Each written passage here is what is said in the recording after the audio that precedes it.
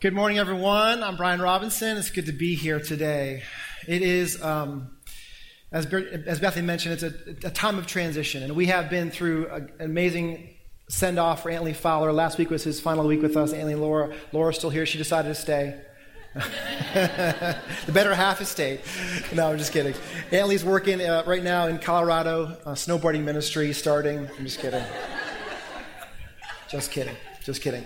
He's left for work, and Laura will be joining him in a few months when school gets out for the kids.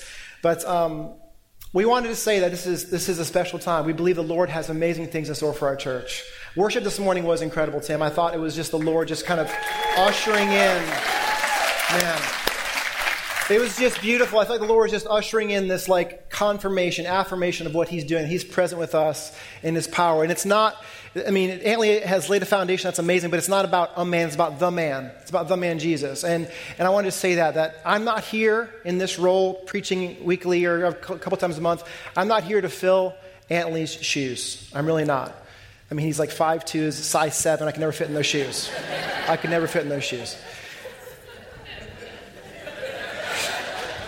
I had that one scripted. But honestly, I'm here to fill the shoes that God's given me to fill my own. And I believe the Lord has amazing stuff in store for us as we seek a lead pastor, as we seek someone to lead the church. But this is the season that God has shown us that right now we're in this time of waiting and praying. And I believe God is calling us and raising the bar for all of us. And we're talking about this theme of that God speaks. It's kind of one of these foundational things that our church believes. And we are believing that God wants to speak to you individually and corporately as we seek the Lord in this season of transition. So as we get started, I wanted to say, Bethany mentioned the transition team, the search team. They've been working hard, seeking the Lord, praying. There are a few candidates I wanted to kind of just mention real quick. They're kind of high-profile candidates. And I wanted to show a few pictures of them. They're sort of... It's kind of edgy, but I want to show you a few pictures of candidates. The first one, Blake Bortles. He's been in some transition himself. We talked to his agent, and he's praying about it. Still kind of a long shot, but the kids love him. Second, even more so, Justin Bieber. A lot of transition for JB right now. He stopped all of his concerts, and he's just waiting on the Lord, singing Hillsong songs all the time. We love him. So another thing, keep in your prayers. And then lastly, and this is the one, don't show it yet. Oh, he showed it. Okay. This is a demigod Thanos. Now, he's from Infinity Wars. He's a little bit more edgy. He has some father wounds, but he's got a lot of gifting and talents. And again, it's like he's got the six Infinity Crystals right there. So he's got a lot of talents that we're considering. Okay, that's good. All right. But honestly, we are praying and seeking the Lord. We've had some interviews with folks, and we're seeking the Lord about what God has for us. So I want to just reassure us that God has a plan for this church. God is doing great things in and through us, and that God is good. Let's pray before we get started. Jesus, we do say that you are good, and you will never let us down. You're never going to let us down, Lord. We love you, and we give this church. This church is your church. This is your bride. We are your bride, Lord. Have your way in this church. Have your way in our lives. We welcome you, Holy Spirit, to come and speak in this season. We want your ways and your will more than our own, God. We want your voice more than our own. We want your dreams more than our own. And we just surrender to your love this morning. We surrender to your love and your plan this morning. In Jesus' name, amen. You know that song, we sang that refrain a few times. I just wanted to say this real fast. I feel like it's a prophetic word just for some people. As we're singing, you're never going to let me down, I feel like the Lord wanted to say to just a few of you who have felt that, but this is what he wanted to say. You're never going to let me down. It's a little bit backwards almost. You're never going to let me down. And I think a lot of us have felt like we have let him down. And I think about how many times I've done that to my kids, made them feel like they've let me down, you've let me down by doing this bad thing or not doing that. God's heart is grieved sometimes when we mess up or when we sin or we fall back into things, but he doesn't feel let down by you. He's not let down by you because when he looks at you, he still sees Jesus Christ. He still sees the blood and the perfection of Jesus Christ and what he brought on the cross. And you need to know this morning, you will never let him down.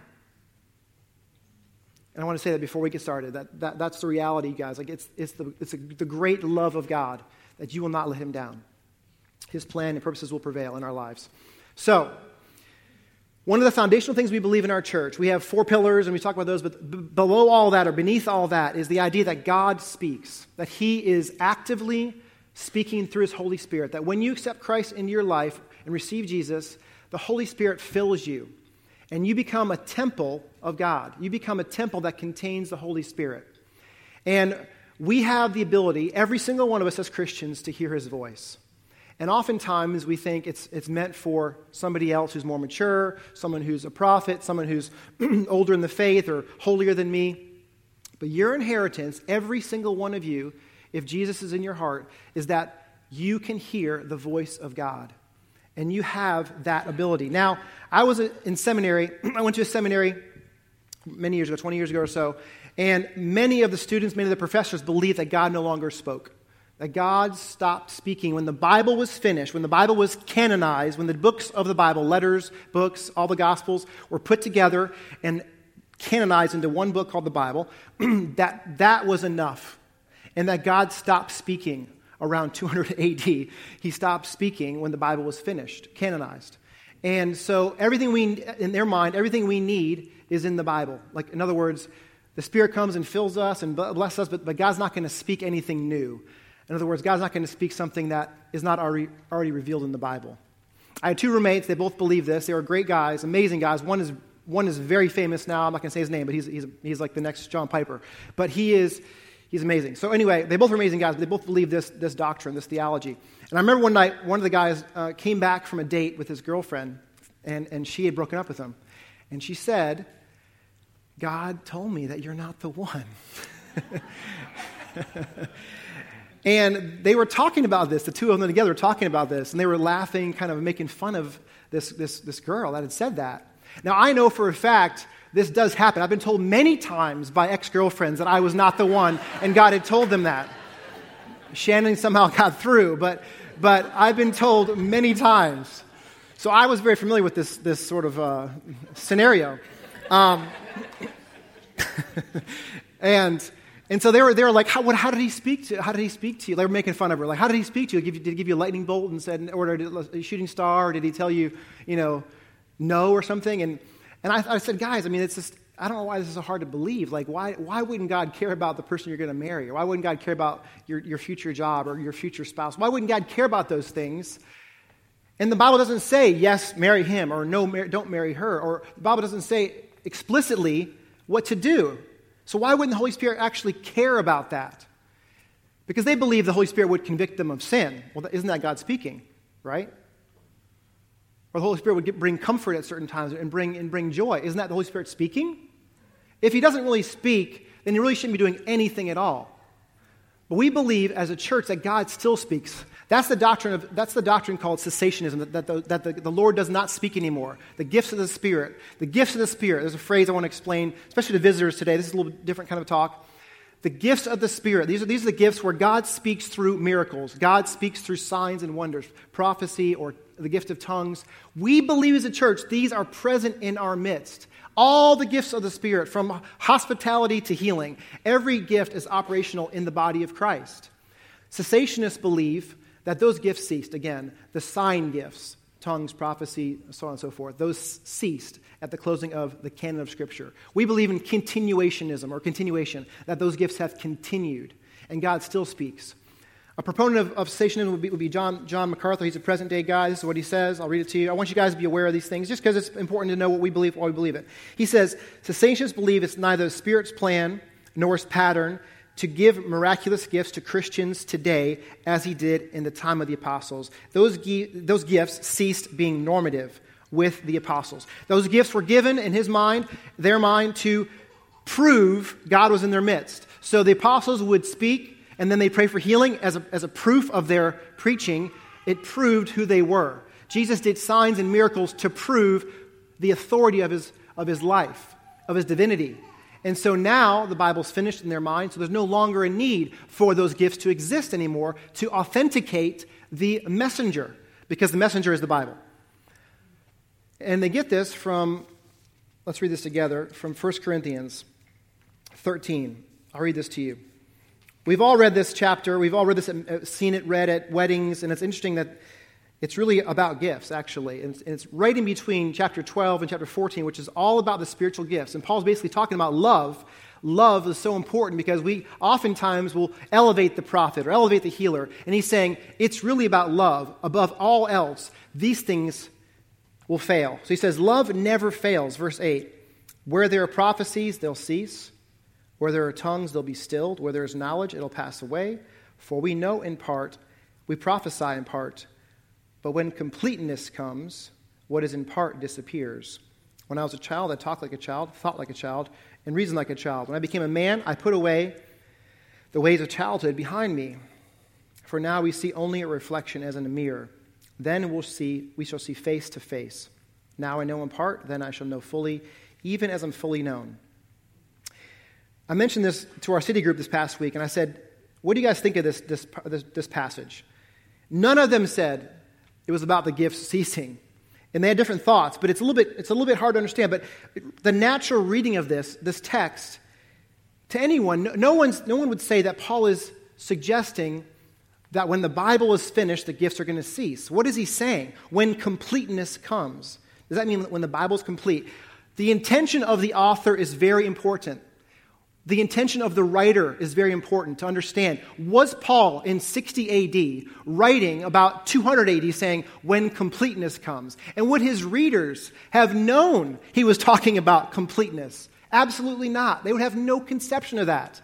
Because Paul didn't even know the Bible was going to be canonized 200 years later, 100 years later. So when I became a man, I put away childish ways behind me. So we see it as a reflection in a mirror. Then we shall see face to face. Paul is talking about heaven. He's talking about seeing the Savior face to face, not the face and the Bible being a face. He's talking about seeing Jesus face to face, and prophecy will cease then. And words of knowledge will cease then, because we'll know everything. He'll know us perfectly. We'll know him perfectly, and everything that is supernatural will become totally natural. We'll look at him in the face and say, you know all of me, I know all of you. I don't need prophetic words. I don't need to get the gift of tongues. I'm going to literally see him face to face, and I'm going to be complete in his presence. And that's what he's talking about. Not the gift ceasing. Not the gift ceasing. It's important we understand that as a church. That's what we believe. That's our foundation. We believe God still speaks. That's our inheritance.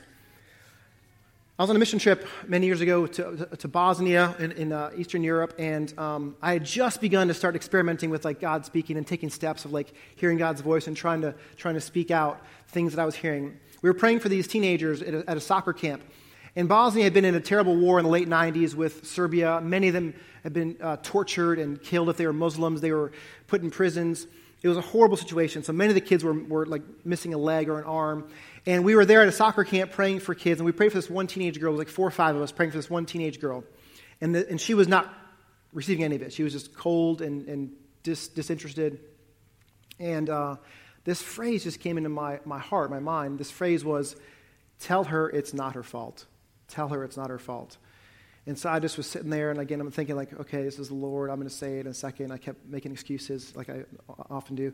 And I'm sitting there, this is the Lord. And then finally, a friend of mine from another group across the room walks over, and she says, it's not your fault.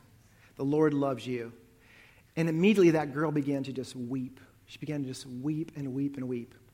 And what we found out was that little girl, when she was a little girl, she was in prison with her parents. And they were Muslims, and they were put in prison for a number of years. She was kind of raised in prison as like a 3 or 4-year-old girl.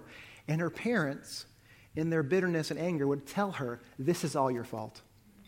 This is all your fault. And she received it, and she believed it. And that one profound word, simple word from the Lord, broke through all the smoke. We were telling her all about Jesus, telling her, giving her Bible verses. One word from the Lord broke through that broken heart and pierced her with the love of God, and she received Jesus Christ. That is why we believe God still speaks, because he still has something to say that's specific to each one of us. It's a beautiful, glorious thing to believe that there's a living God who can speak through a broken vessel like me or you, and he can shatter the hardness of hearts and the brokenness of lives with his love. It's all about love. There was only three ways to explain that. Either I was making it up, and my friend also was making it up. The Spirit was actually speaking, or it was another spirit. Maybe another spirit. Maybe a demonic spirit. Maybe the devil was speaking that. But the result was she received healing. The fruit of that word proved the veracity of it, the authenticity of it. And that's important to think about. Like, for folks who deny this kind of stuff, when the result is my heart is more alive and my heart is closer to God and I'm more surrendered and I'm more free, wouldn't that suggest that God's in this? Wouldn't that suggest that God's still doing this, that God is still alive today?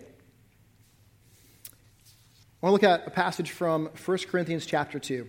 This is hugely important for us to understand the way the Spirit works. This is chapter 2 of 1 Corinthians, verse 9. However, as it's written, what no eye has seen, no ear has heard, no human mind has conceived, the things God has prepared for those who love him. He's saying no one can make this up. Your senses, your seeing, your hearing, your mind, it cannot understand what God has actually prepared for those who love him. These are the things God has revealed to us by his Spirit. Now the Spirit searches all things, even the deep things of God. For who knows a person's thoughts except their own spirit within them? In the same way, no one knows the thoughts of God except the Spirit of God, because he is God. Verse 12, what we've received is not the spirit of the world, but the Spirit who is from God. Why? So that we may understand what God has freely given us. This is what we speak, not in words taught by human wisdom, but in words taught by the Spirit, explaining spiritual realities with Spirit-taught words. This is hugely important. The reason the Spirit speaks, it is for all of us. He speaks to reveal what God has prepared for us, that we may understand what he's freely given us. Again, the Bible is the foundation of everything. It is the rule by which we live. And if something we hear contradicts the Bible, that word is wrong. The Bible is always right. The Bible is always right. So if someone says, leave your wife, pursue the love of your heart, it's what God wants, God wants you to be happy above all else, that's a demonic word. Because it goes against what the Bible teaches about marriage. That's a word from the pit of hell. It's a word of deception. But God has given us his Spirit to communicate the specific things he desires for us. The Bible doesn't tell me to be a missionary in China or India. The Spirit can tell me that, though. The Bible says go and make disciples. But where do I go, Lord? What do I do, Lord? Specifically. Does that make sense? So, when the Spirit was poured out in the book of Acts on Pentecost, Jesus rose from the dead, the Spirit's poured out, they're all waiting. Here's what Peter says, Acts 2:38. Repent and be baptized, every one of you, in the name of Jesus Christ, for the forgiveness of your sins, and you will receive the Holy Spirit. The promise is for you and your children and for all who are far off, for all whom the Lord our God will call. It's for you and for all who are far off. That's us. For whom the Lord our God will call. If you have Jesus in your heart, the Spirit is there.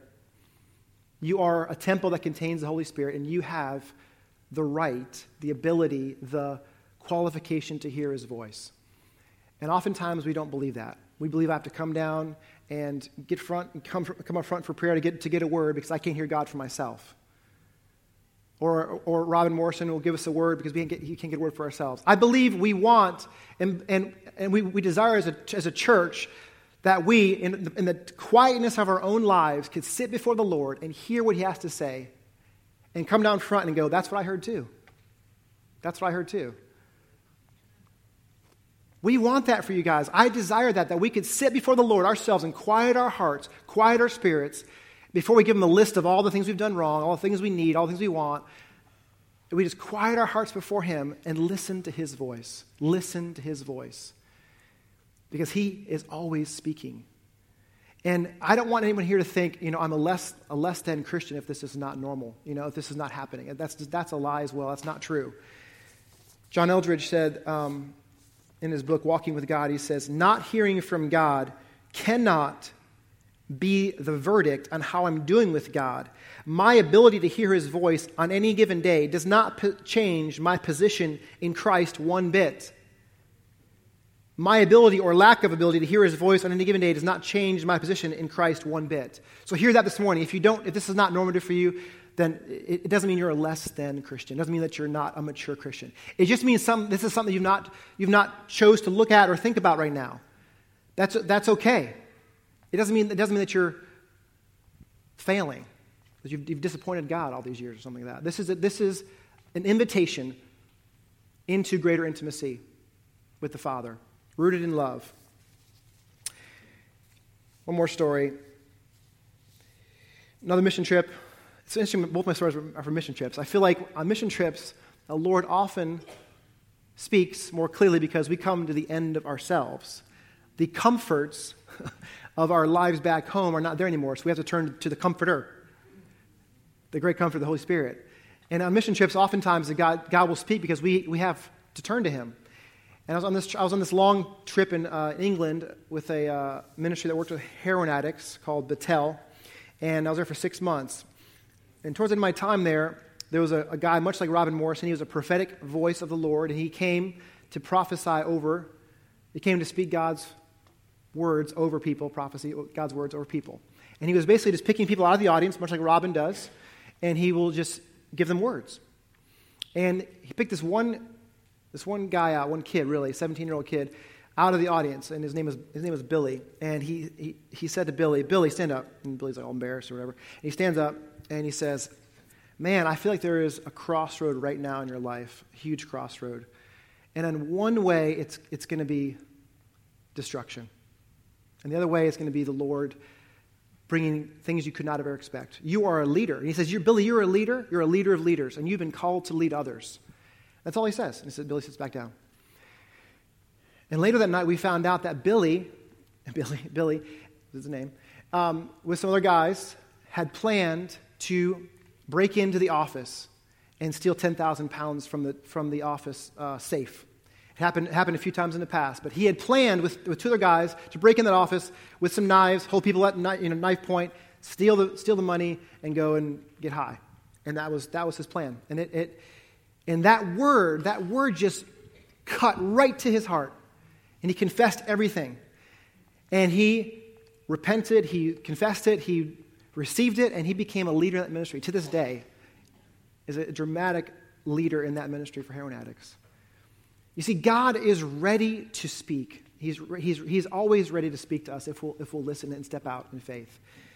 And if you have the Holy Spirit inside of you because you have Jesus inside of you, you are qualified to hear His voice. I keep saying that. I want that to be so clear. So over the next 2 months, we're going to do a lot of discussion about how He speaks. What does it look like? Dreams. He speaks through people. He speaks through His Word. He speaks through just insights that He's given us. We're going to talk about how He speaks, and we're going to practice it. We're going to practice it. So let's stand together as we do this right now.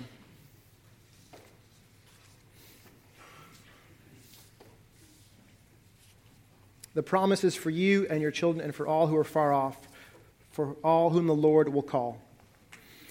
So, right where you are, this is ministry time. Typically what we do is we invite you down front and people come and pray for you. But before we do that, I want to just spend a few minutes being quiet before the Lord. And I want you just to feel free to ask the Lord to speak to you however He wants to speak. And if this is something that's really been a struggle for you, I just invite you to say, basically, Lord, I believe you speak, and I just release my unbelief. I release it to you, Lord. I release it to you. I believe God just wants to speak to us, even where we are in our seats, before we come down front and have people pray over us, which is awesome, which is our heart. He wants to speak right now. So let's pray. Holy Spirit, you are the living God.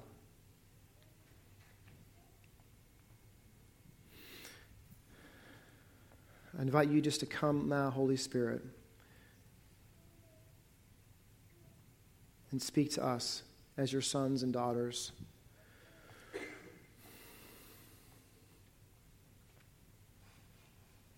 That you have good things for us, Lord.